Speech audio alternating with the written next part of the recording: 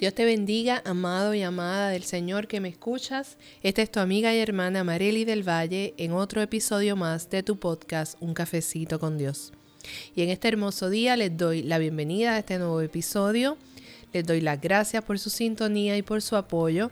Y recuerde siempre, si este mensaje le bendice, compártalo con otros, no se quede con él, para que todos puedan, ¿verdad?, ser ministrados a través de la palabra de Dios que es enviada por estos medios. Yo soy solo un instrumento. El Señor es el verdad que el que habla a través de mí. Así que vamos a orar antes de empezar. El tema de hoy es Bástate mi gracia, de el libro de 2 de Corintios, capítulo 12:9. Pero oramos. Gracias, Señor, en esta hora te bendecimos y te adoramos y te damos gracias. Gracias porque eres fiel y verdadero, Señor. Gracias porque estás por nosotros y para nosotros. Gracias porque podemos acudir a ti, Señor, para hallar, Señor, el socorro, el sustento, la gracia. Señor, permite que esta palabra sea sembrada en el corazón de aquellos que nos escuchan y que dé el fruto, Señor, por lo cual fue enviada, Padre. Te damos gracias, Señor. Glorifícate tú, Señor, y no yo, Padre. Habla tú y no yo. Gracias te damos en el nombre de Jesús. Amén. Pues dice así la palabra en 2 de Corintios 12:9. Y me ha dicho, bástate mi gracia, porque mi poder se perfecciona en la debilidad. Por tanto, de buena gana me gloriaré más bien en mis debilidades, para que repose sobre mí el poder de Cristo. Gloria al nombre del Señor y a su palabra. Mire, aquí Pablo, en 2 de Corintios, empieza en el capítulo 12 haciendo, ¿verdad?, contando de que él tuvo una experiencia donde fue el arrebatado hasta el tercer cielo. Y hubo cosas que le fueron reveladas que él no les es permitido hablar. Y él dice, mira, yo no me quisiera ni gloriar de esto porque el que recibe toda gloria es el Señor. Pero si él quisiera gloriarse, se gloriaría de eso, pero no lo hace. Y dice también más adelante en el verso 7 que le fue dado un aguijón en la carne para que no pueda él gloriarse de las cosas que vio o de las cosas que experimentó, ¿verdad? De las revelaciones y visiones que Dios le dio. Entonces que Pablo, ¿verdad?, dice, a causa de ese aguijón en la carne no me puedo gloriar. Y tengo una debilidad que el Señor me dice que te baste mi gracia, porque él le había rogado 3 veces al Señor que quitara ese aguijón de su carne. Y el Señor le dijo, bástate mi gracia, porque en tu debilidad mi poder se hace más fuerte, ¿verdad? Así que hoy yo quiero traerles un comentario que aparece en la Biblia que utilizo, en la Biblia Plenitud. Y dice así, la gracia es la presencia y el favor y el poder de Dios. Es una fortaleza espiritual dada a aquellos que dependen de Dios y lo invocan para obtener ayuda. La gracia estará sobre aquellos fieles que permiten que sus debilidades, no sus acciones pecaminosas, se conviertan en una forma de glorificar a Cristo. Mientras más debilidades y sufrimiento, mayor será la gracia dada por Dios para que se cumpla el propósito. Nuestra debilidad permite que se manifieste en nosotros el poder de Cristo.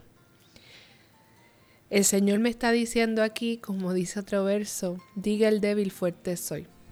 Aún en nuestra debilidad, el poder de Dios se hace más fuerte. Eso quiere decir que nosotros tenemos que aprender a que nosotros no dependemos de nosotros mismos. Que nosotros, aquellos que hemos creído en el Señor y que le hemos entregado nuestra vida al Señor, dependemos del Señor. El Señor nos dice, bástate mi gracia. Y un día iba manejando así por la avenida y el Señor me iba ministrando, el Espíritu Santo. Y yo iba recordando muchas cosas de mi vida dificultades que pasé. El camino ciertamente para nosotros los creyentes no es color de rosa. Dice la palabra que el camino por el que nosotros andamos es un camino angosto y pedregoso, pero es un camino que lleva a la salvación. Pero no es fácil. Entonces el Señor venía ministrándome y me decía: yo te soy suficiente. Yo soy suficiente. Realmente a veces uno pone su confianza y su esperanza en otras cosas, en el trabajo, en el salario, en otra persona, en el gobierno. Y simple y sencillamente el Señor quiere decirte hoy que te baste yo, que te baste mi gracia, porque la gracia es un favor inmerecido. La gracia es un regalo de Dios para aquellos que creen en Él. ¿A través de quién? A través de Jesús.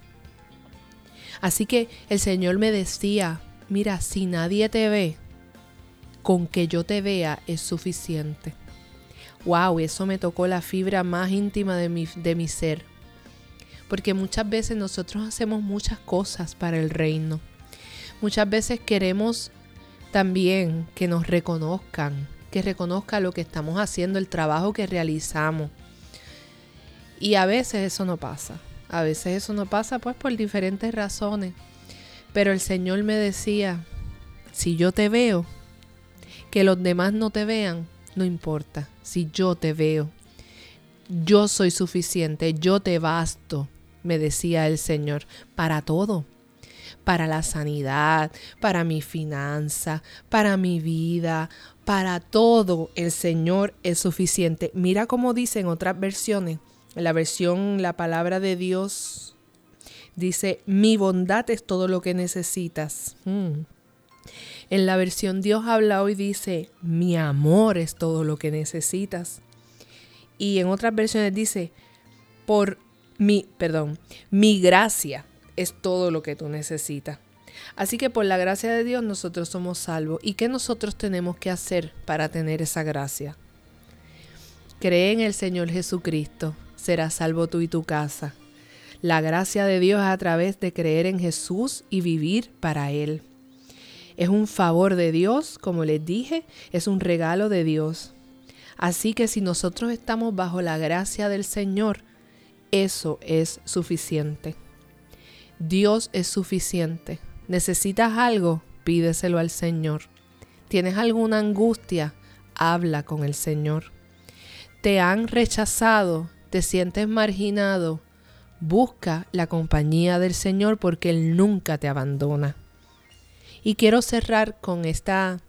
Hay una canción que también está en un verso bíblico. Dice: nada te turbe, nada te espante, todo se pasa. Dios nunca falla. Quien a Dios tiene, nada le falta, solo Dios basta. Te voy a dar otra canción, pero esa te la voy a cantar porque yo siento cantar hoy. El Señor me dijo que me entonaba mis cuerdas vocales. Nada te turbe, nada te espante, todo se pasa. Dios nunca falla. Quien a Dios tiene, nada le falta, solo Dios basta. Oye, solo Dios basta. Si lo tienes a Él, lo tienes todo. Si lo tienes a Él, lo tienes todo. Dice la palabra que los que esperan en el Señor tendrán nuevas fuerzas, levantarán las alas como las águilas. Mira, dice la palabra que el que le busca le halla. Dice la palabra que los que trabajan para el reino no les va a faltar nada porque Él les va a añadir todo lo que necesitan.